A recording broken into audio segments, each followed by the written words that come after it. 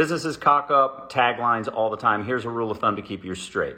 First off, a tagline is not a description of you or your company. It is either a directive, in the case of Nike's Just Do It, it's a directive, you get up and just do it, and if you do, then we will meet you the rest of the way, or it's a promise, Disney's happiest place on earth. These two things are the ways that taglines are best used because they express what the consumer can expect to get from an engagement with the brand. All of the descriptive stuff, we worked with a hospital system a number of years ago that had it in love with life. Okay, this does nothing. This makes the internal team high five because they feel like it's somehow positive and it makes everybody happy, but it does absolutely nothing to engage what the consumer is going to get. If you're a hospital and you're in love with life, well, you'd better be because you're a hospital and that's your job. So companies do this all the time. The best way to do it is to keep it down at directive or promise.